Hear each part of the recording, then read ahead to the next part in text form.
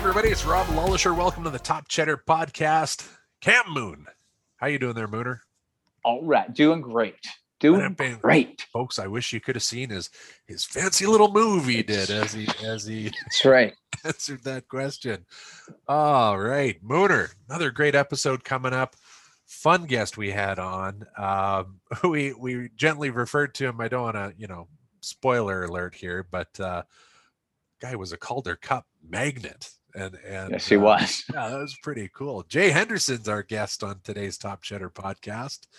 It was a fun one. Yeah, he had some great stories. Yeah, great stories. A real student of the game of hockey, had to work his way up, and he worked his way up and really carved out, I thought, a solid professional career. So yeah, it's a good visit with Jay Henderson. It's a very good visit. And before we get to that visit, folks, remember, super happy, proud to have our sponsor of the show, twigandberries.ca, all the men's apparel, folks. I'm sure you've been for a visit, but now it's time to get the shopping cart out.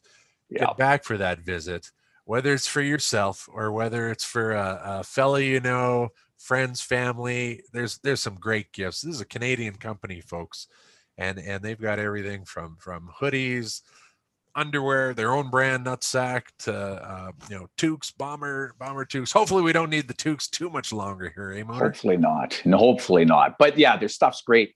The shirts, they're so comfy. I love the shirts. Nice.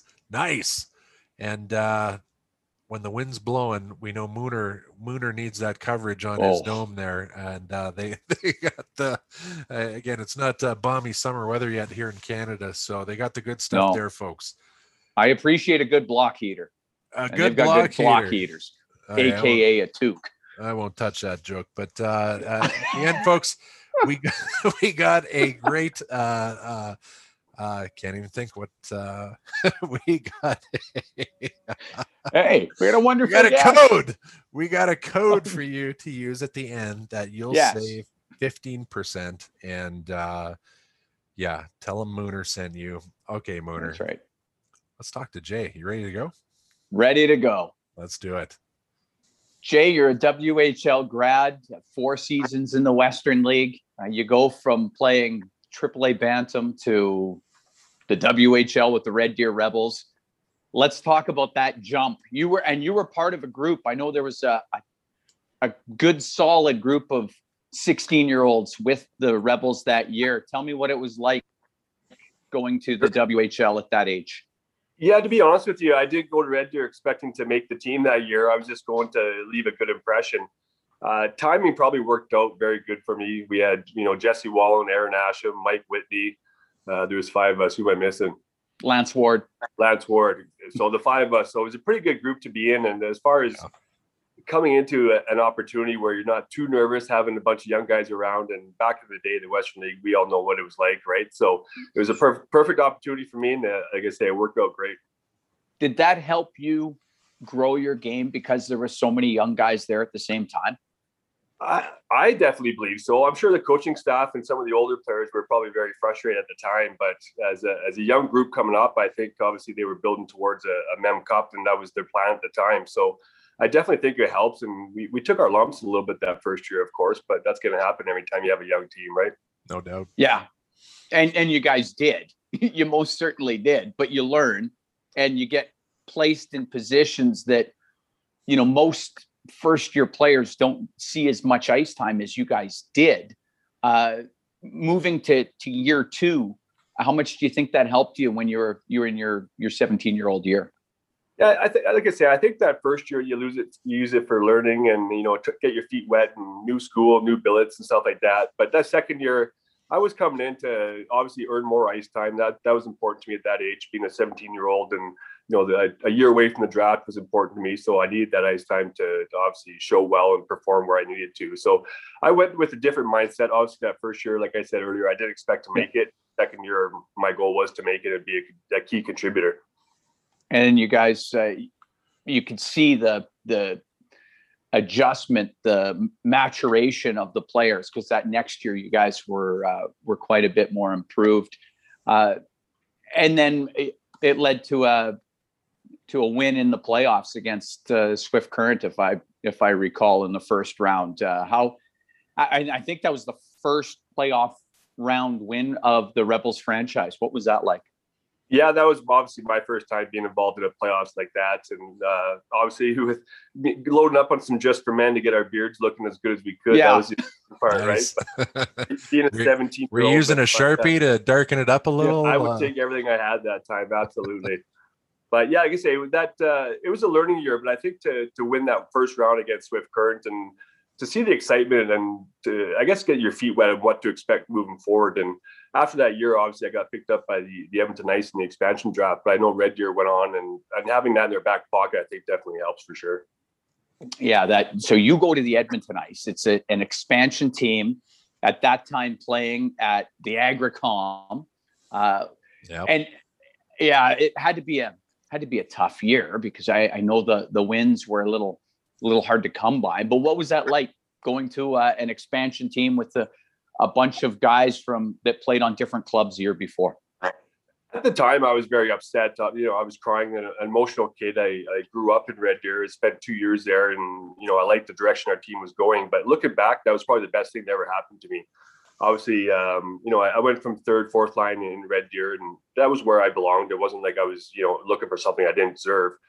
But then going to Edmonton, the opportunity that presented itself, I think, was probably the best thing for me, where I went from a role player to obviously with more ice time, contributing on the power play.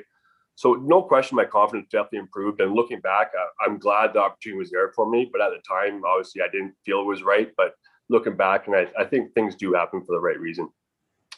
You get drafted by Boston after that first year in Edmonton. Tell me about the draft. Were you at home? Were you in Sherwood Park at the time? I was, thank God. That would have been a long, long day if I went to the draft, right? But look, my agent at the time, he said, I was ranked somewhere in the sixth round, somewhere like that anyways, higher up, down. And he said, there's no point going, and I knew that. I wasn't going to sit there watching the janitor sweep up as they're still calling names, right? Yeah, so that was the last thing I wanted. Me or you, janitor. One of us is going next. Right. Try to hit me in the feet, get me out of there. But it was a great thing. Obviously, I was excited to get picked. I didn't want to wait as long as I did, but I thought the draft was over and I didn't get selected. So obviously to hear that phone ring, it was a great thing. And looking back, I say it was a great thing for me. And the opportunity, again, being with Boston worked out perfect for me.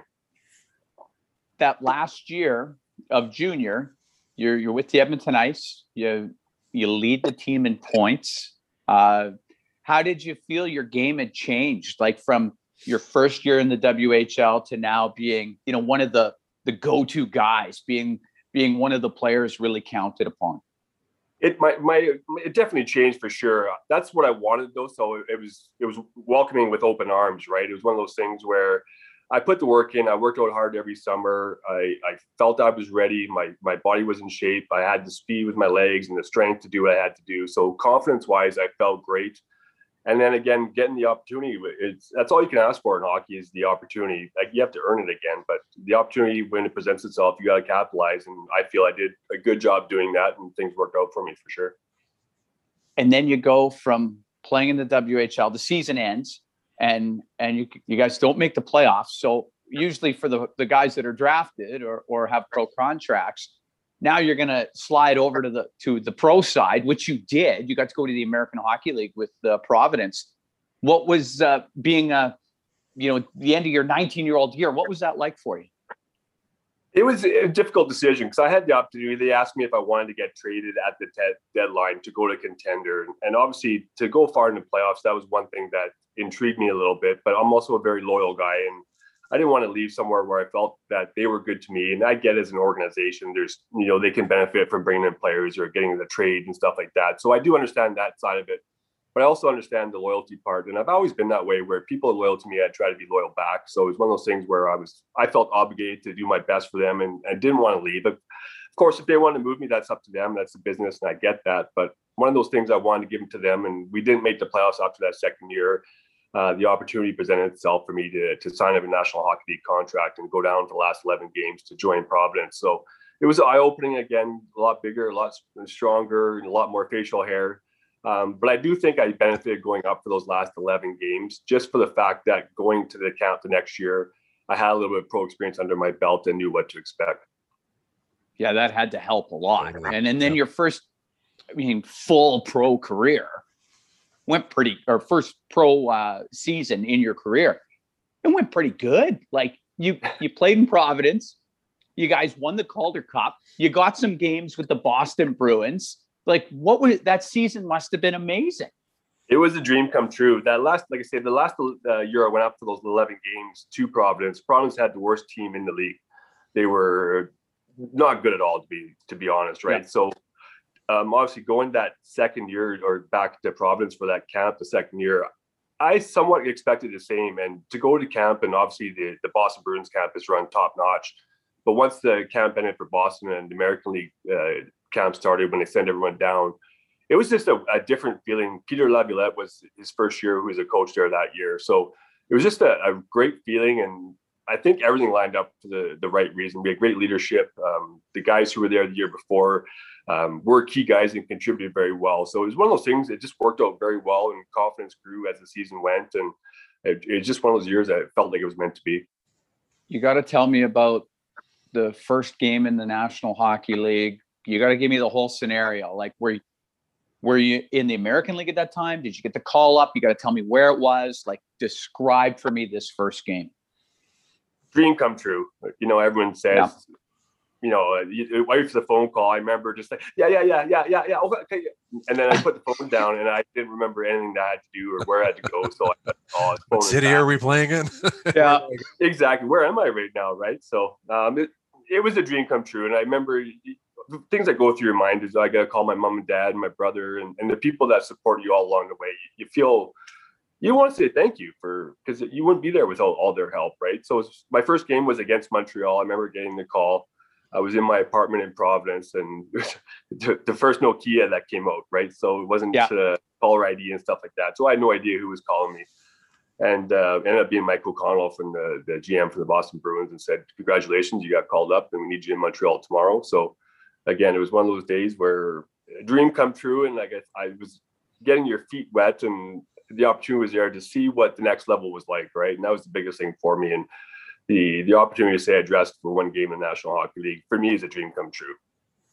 Were you at least able to get in the night before?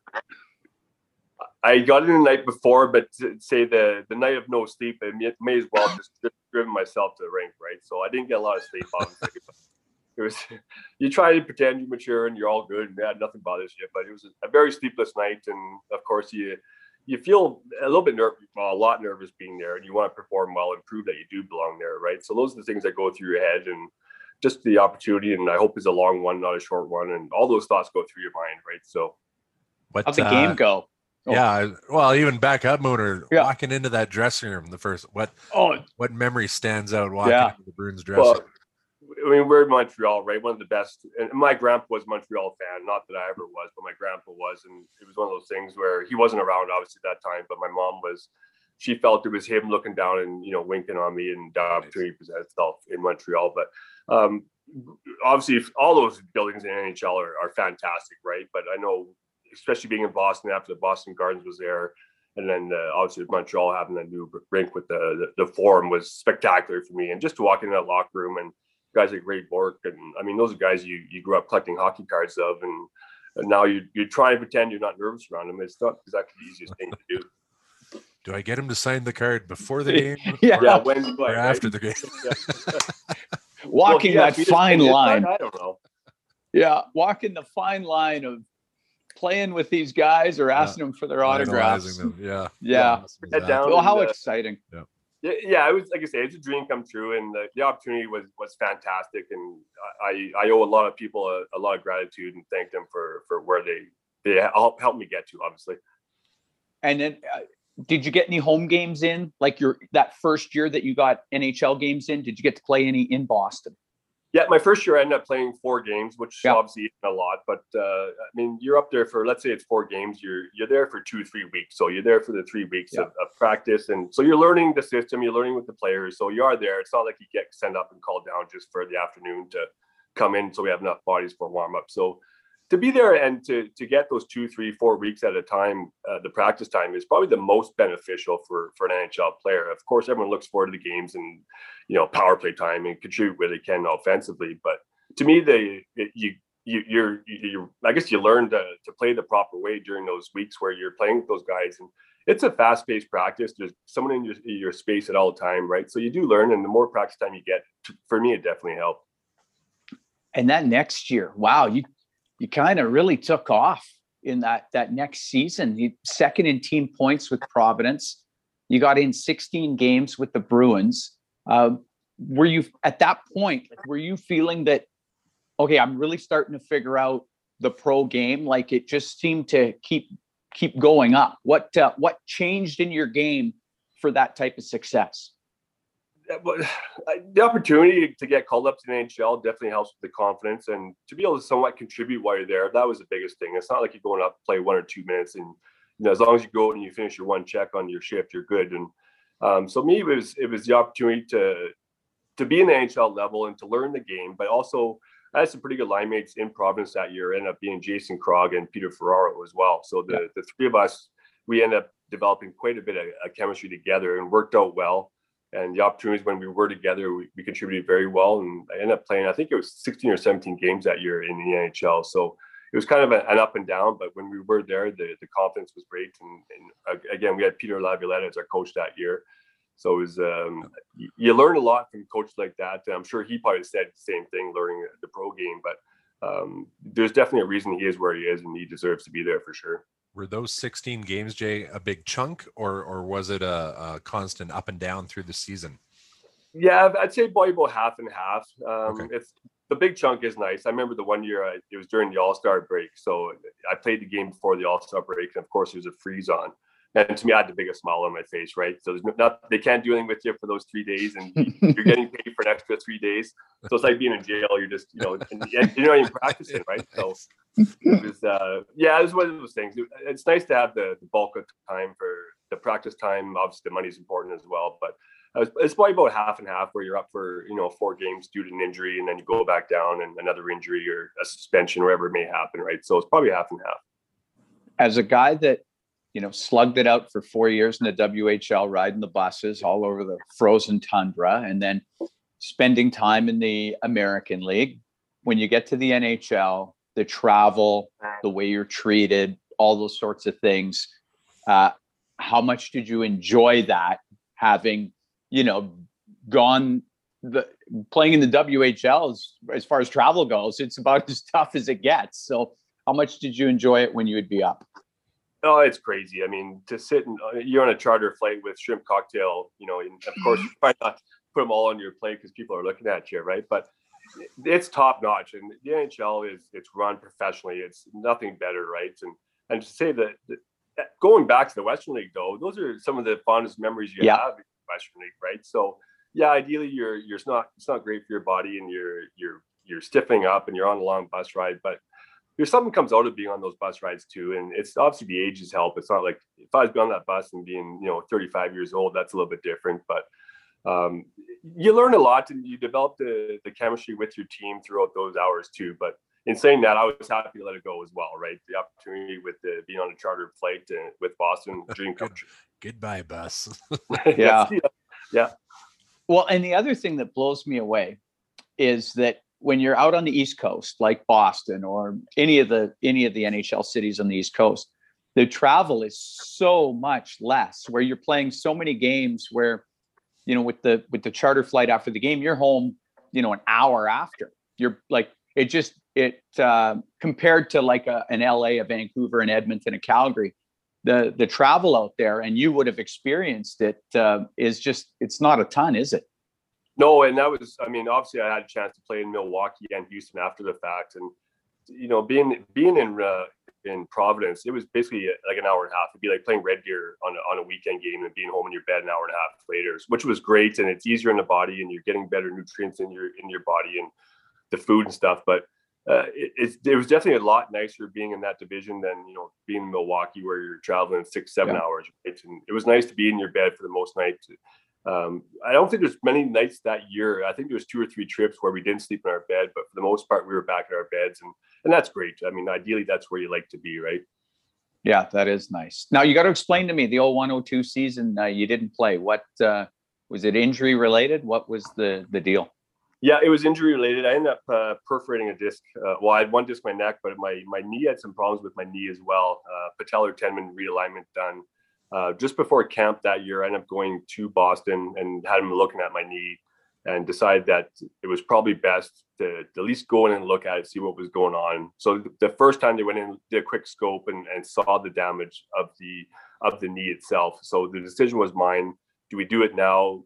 You're going to miss the full year, but in order to get that step back to where you need it and you need healthy again, this surgery is recommended. So it was a very tough decision. Obviously, you don't want to miss any time, and it was after a decent year or two, right? So I was excited going into that year. And then to miss a full season, it's tough because people forget about you in the hockey world. That's just the way it is. And as hard as that is to understand, if you're gone for a year or even if you're suspended or whatever, you're basically in the back and no one's even worrying about you. Okay, who's next up, right? It's always that next up guy mentality. So it was tough for me missing a full year. Missing a full year of hockey is difficult no matter what the reason is, especially injury. So I had to work extra hard to get back to where I was, at least prior to that surgery. And in looking back at it, I don't think I ever did to get my strength back to where I needed it. I got it to where I could play and stuff. But looking back, yes, I needed the surgery. Do I wish there was something else at the time could have been done? Yeah, but I was still able to play after that. So I am grateful for that as well. When you look back, Jay, I'm curious on that missing a year. Do you miss it in Boston? Do you miss it in Providence, or are you sent home? Like what did you do to try and stay connected to the team that way? Yeah, to keep my sanity, it was I went down. My surgery was in September in Boston, so I was there doing some rehab afterwards, probably for 2 months, and get all the stitches out and make sure I'm doing the rehab with the training, right? So that was the trainers were big for me. I was in Providence after that when I got back from the surgery. Right before Christmas time, I ended up flying home to be with my family, which is obviously very important to me. I spent a couple months at home, just a little bit of light, it was tough because I couldn't do too much with my knee, but they gave me exercises. And looking back, I remember the biggest thing for me, my knee was so itchy where the incision was, and it just could never reach the itch. And that was the worst thing for me, right? And I remember the one trainer said, the best thing you can use is a face cloth. It has little ridges on it, and it doesn't hurt. So I remember just going nonstop with the face cloth. Oh, yeah. Back and forth, right? But yeah, I ended up spending most of the time in Sherwood Park, which is still home for me. And then once closer to the end of the season, I ended up going back down to work with the trainers and getting the strength back to where I needed. So I roamed all over the place to answer your question, but it ended up being well. I didn't get too bored of one place for sure. Right on. That next year, you move around a little bit in the American League, but you end up in Houston, and then you're on a Calder Cup team again. 7 games against Hamilton. Take me through that playoff run. What was that like? It was awesome. So to take you back to the beginning of that year, I started at the beginning of the year in Providence and ended up getting traded from the Boston Bruins to the New York Rangers, and ended up in Hartford with my old friend Ryan McGill, who I coached with and played with. Yeah. So a little bit of history there. I ended up being in Hartford for about 3 weeks, I think it was. And I remember getting the call in and said, yeah, you've been traded to Minnesota. Okay, great. So I'm trying to do the math in my head. Who's Minnesota's farm team? Blah, blah, blah, right? And ended up finding out it was Houston, and worked out very well. And knew some guys there, and the weather was nice, and wearing flip-flops and sandals every day was like a dream come true, right? Other than the traffic, Houston was absolutely amazing. Had the opportunity to work with Todd McClellan, which obviously pretty good, some history there as well, right? So I definitely benefited from a lot of good coaches and opportunities. That timing worked out very well for me. How good was that team? Obviously a Calder Cup championship, but when you went there, could you instantly tell that, okay, this is a team that has a shot? Yeah, it was. And it was one of those teams I liked where we could have played any way you wanted. We could wear you down. We could blow you out offensively. And if you wanted to be rough and tough, we could play that way too. And those are some of the best teams you can play on, right? It breaks up the year from being monotonous. It gives you a little break from, one day you're skating hard, the next day you're throwing punches. So as a player, I like playing that way. And it was one of those things where Yeah, we'll talk to the team beforehand. Let us know which way you want to play, and then let us know, and then we'll beat you that way. It was a great team, and to have the coaching and some of the high end skill that I was fortunate enough to be with was a dream. It worked out very well, and of course, anytime you can win a championship, that's the ultimate goal, right? And then the next year you do it again. And again. But in Milwaukee. Well, people are starting to expect things, right? You're a Calder Cup magnet. I was going to say, there's our guy. We want the Calder. Let's get Jay. Yeah, I think that's probably what happened in Milwaukee. I remember I didn't have a contract after that year in Houston. I was just waiting around. And I remember my agent called and said, yeah, I got an opportunity in Milwaukee on a PTO, which is a player tryout agreement. Yeah. And I said, well, I got to start because I'm sitting around, and the longer I wait, the worse it is for me. So I ended up going to Milwaukee, and my roommate ended up being Scotty Upshaw. So that worked out pretty well for me as well. Yeah. Nice. Great guy. And that year in Milwaukee was absolutely phenomenal. Some of the leadership we had, a guy like Tony Herkus was there. And I remember him telling me stories. His first roommate in Montreal was Guy Lafleur, right? So just to have guys like that and being in the American League where everyone wants to kind of share their stories and don't take each other too serious, right? It was one of those years where it was just a fantastic year, and to have and I grew up watching Tony Herkus when he was playing for the Oilers, right? So I knew very well of him, and it was just neat to see that year. And again, everything came together for us and worked out very well. And again, we were fortunate enough to win another Calder Cup. It's unbelievable. And then you go back to Providence the next year. It's like you went full circle. Yeah, that was one of the most fun years I've had. That was the lockout year, my last year in North America. Ended up playing with Patrice Bergeron that year on his line to start the season too, which for me was phenomenal. What a class guy and true leader. And that was his second year. He played as an 18-year-old in Boston. And of course, with the lockout, they ended up sending him down for the 2004-2005 season. So we had a very good team that year. It was one of those teams that cared about each other and just wanted to fight for each other and grind it out and play the ugly way, which is good. But then we had some high-end guys like Bergeron, which for me, I felt it was sort of my job to help protect him. I think that's part of the reason they brought me in. And I wasn't that stupid to realize if I didn't, I would probably be out of a job, right? So it ended up being well. And to watch a guy like that and see the success he's had since then, it's phenomenal. And I feel very fortunate and to be able to tell my kids I played with Patrice Bergeron in the lockout year, which is a pretty cool story, right? And then over to Europe. You spent time in the DEL in Germany. You were in Austria. You were in England. I know it's got to be so different from playing in North America. Not as many games. The travel's probably not nearly as bad. What was it like? How'd you enjoy it over there? I loved it. I think the biggest thing for me is you hear some of the horror stories before going over there. I remember that in the 2004-2005 lockout season, one of the players on our team ended up coming back from Russia, and he told the horror story of when he got there. And we got time, so I'll go into it. He said, it was let's hear this story, please. And I'll try and keep the language down, so I do apologize. He said when he had his long flight to Russia, wherever he was landing in Russia, he said he landed in the airport, and there was a guy with basically a huge gun standing outside the airport, right beside the taxi cab. And he goes, I had $100 US on me. So this is all the money I had at that point in time. I didn't know what to expect. So, I finally get into this taxi, and he takes me to my apartment. I don't have any conversation with this guy. He doesn't speak any English. So we end up coming out with this big brick concrete wall. And there's a guy standing with a rifle outside my apartment door, like a shotgun. And he goes, pick my words here carefully. He goes, I was scared for my life. I have no idea. I can't communicate with anybody. So when the day he arrived on the airplane, they told him, okay, great. We got to take you out for some fitness testing. So literally after he got off the plane for 24 hours or however long his plane was, he had to do a fitness run. And each minute he was over the allotted time, which I can't remember what the time was, they would fine him a certain amount of dollars. So he said, I got there, I put in my shorts and my shirt, and I start running, and I'm tired. It's a long day, and I'm in Russia. I haven't eaten. I'm dehydrated, and everything that goes with it. Right, just terrible mix up. And he ended up being 3 minutes late of this allotted time. So he's $30,000 in debt before he even has a chance to step his foot in his skate.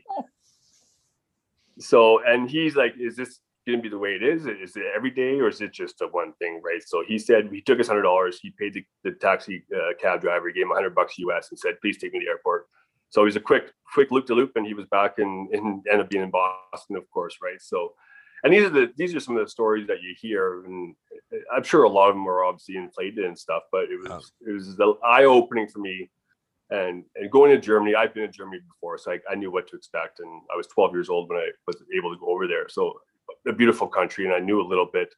But the biggest reason I went over there that first year after the lockout season was two of the guys I played with that lockout year in 2004, 2005 were on the same team that was trying to bring me to Europe, which was Augsburg. So I was looking at it, I said, if I'm ever going to do it, worst case scenario, at least I have two buddies I played with the year before. Yeah. We can make the best of it, right? So I ended up getting there and fell in love with it's way easier in the body. You're playing 40 games a season, bigger ice surface, so less hitting. And being a skater, that was my big game, right? It was one of those things where I just wanted to skate for days and days and days, and that's what I wanted to do. So the opportunity in Europe for me with the bigger ice worked out great for me. And to say I wish I would have went over earlier, no, because I missed so many opportunities. I would have missed opportunities going over early. But the lifestyle is comparable to the American League with half a schedule is how I would compare it to. The travel is very good. You get basically a week-long break twice throughout the season with the Olympic break, and each country has their own allotted tournament, the Deutschland Cup, wherever it may be. So you're over there and you have a break, and it's so much easier to travel when you're over there. There's a place in Germany called Last Minute Urlaub, which was called Last Minute Travel, basically. So you show up at this store and you say, yeah, I want to fly to Rome, I want to go to Venice, wherever you want to go. And it's literally like 60, 70 euros, right? So once you're in Europe, the opportunity to get around was phenomenal, and I definitely enjoyed that. Yeah. So did you do it? Did you play sightseer? Did you really take in every place you went to as much as you could? I wish I would have done more looking back at it, but I had the opportunity I'm going to go 1 year. We went to Rome for the All-Star break to 1 year, and what an amazing place. Like I could spend the rest of my life there just looking at the history and the architecture. So totally. Looking back while I was there, I should have taken more advantage of it for sure. But again, I was there to play hockey too, so you don't want to. Yeah, totally. Much, right? But how cool would a game be in the old Coliseum, eh? Outdoor game. Wouldn't that be cool? Get the NHL on that, the next outdoor game. What a great opportunity. We can make some money off this. Yeah, totally. Yeah. So Jay, at that point, when does it start, entering your brain a little bit about what your next chapter looks like? What are you starting to build bridges at this point? You talk about it was relationships that took you to Europe. What was in your mind at that time? Yeah. And to be honest, I don't know if I can properly answer that question, because, in the back of your mind, your time is running out. You're 34, 35, 36, wherever your age may be. You're lucky if you can play till 37, 38. So you do know the time is fading away. But it's tough because this is your dream from a little kid. And now basically you're having people without silently telling you that your time is up. That's tough to take. Yes, absolutely. And to be able to play as long as I did, and you put the work in, and if you can keep your body in shape and stuff like that, and not big in alcohol and treat your body right, you have a little bit longer longevity. But at 35, opportunities were coming harder and harder to get. So obviously that's the first eye opener. Well, nobody wants me anymore. So that's the biggest thing. So, and then you start looking around, you start making connections, and I got into coaching a little bit, and coaching was phenomenal. You learn so many good things. And one thing I would say, I wish as a player, I would have had the knowledge I do as a coach now, because I would have been a much better player, no question about it. But at the time as a player, you're just worried about yourself and performing that night, right? But and the opportunity I had to learn from a guy like Ryan McGill as a coach, the detail that went into it, I wish I would have understood that more as a player looking back, for sure. What one thing would you whisper back to your 18-year-old self as what you know now from the coaching and that? What do you think would have been the best value? It would be a long conversation. It'd be a long whisper. Yeah, it would be. No, and that's the thing is, I would just remind myself that how important the details are. And I think you learn that as you go throughout the years. But as a coach, those little things is what leads to more ice time. There's so many things it leads to, right? The coach knows he can trust you and put you out in that opportunity. Whatever the case may be, if you're a centerman, I can trust you win this draw. Yep. And, on a PK, we're going to win this draw, get it down, and you're off. So these are all things that you build that confidence with the coach. People can say, well, coach likes you, coach likes you. Yeah, coaches like you, but the reason they like you is because you do what is asked. You're good at what is asked. You don't complain at what is asked. So when it comes down to that, yes, coaches, they're going to put the best people out on the ice they can. But as a coach, I'm going to put the best person, whether I'll use an example as a puck being on the left face-off dot. Well, ideally, I'm going to like to have my right-hand shot out there when it's drawn his backhand. Great. But if I have a guy I know is going to block shots and he's going to tie up the face-off and his winger's going to come in and help him out, and he's not going to allow any pucks back down the half wall in the PK, those are the guys the coach is going to trust. At the end of the day, he's going to trust those people to get out there. And when a coach trusts you, at least more ice time, and usually that leads to bigger production and opportunity. So, yes, coaching is tough, and coaches, no question, they have their favorites, but there's a reason coaches have their favorites. Yeah. And that's just reality of it, right? So that's what I would tell myself looking back to 18 is just the little details and how important some of those details are. So you went back to coaching in the WHL. Was that connection from when you played there, or how did that opportunity come to be? Yeah, it was. I mean, I ended up being with Ryan McGill. So after I was done playing, I got involved with Alberta Hockey, just to get involved in coaching and just to stay involved in the game. That's the biggest thing. Is once you're out of the game, it is tough to work your way back in, right? So I got into coaching, helping out with Hockey Alberta, and ended up getting an opportunity to coach with Serge Lajoie at NAIT as his assistant coach. So I ended up spending 2 years at NAIT with him. And again, that was an eye-opener. As a coach, you learn. Yep. I wish I could have gone back and appreciated the amount of time coaches put in with our team back in the day, right? As a player, you're in the locker room for your 10-minute meeting, and then you're gone for lunch. And you assume the coaches went for lunch and do the same thing, right? But it's completely different that way. So again, the details that went into it, and then the opportunity was with Serge and to learn the game as well at NAIT, and we were fortunate enough to win a championship at NAIT my second year there. And then the opportunity came as I got working with Ryan McGill in Cranbrook. The opportunity was there, and he didn't have any other assistant coaches, so it's just me and him. And sometimes I think that can be good and bad, right? Whether you might have a D coach and a forward coach, just to have the two of us and to learn again the detail that he taught me is what I'm referring to as a player looking back. I know I would have been a much better player looking at detail for sure, playing with that detail, and I know it would have led to different opportunities for me for sure. Yeah, interesting. So from coaching, tell us a bit about what you're doing now, and what'd you take from the game, and what do you have today, and what's the road ahead look like for you, Jay? Yeah, I missed the hockey. I mean, as a kid, that's all I ever wanted to do, and that was a dream for me. And that's tough as a person when you're 40 years old to basically say, "Oh, I have to give up my dreams," right? And that is tough as any pro athlete. That's the reality of it. But the opportunity presented. So when I was in Cranbrook, our goalie was Wyatt Hoffland. His mom ended up being she's a vice president of Go Insurance, which is a company here in Edmonton.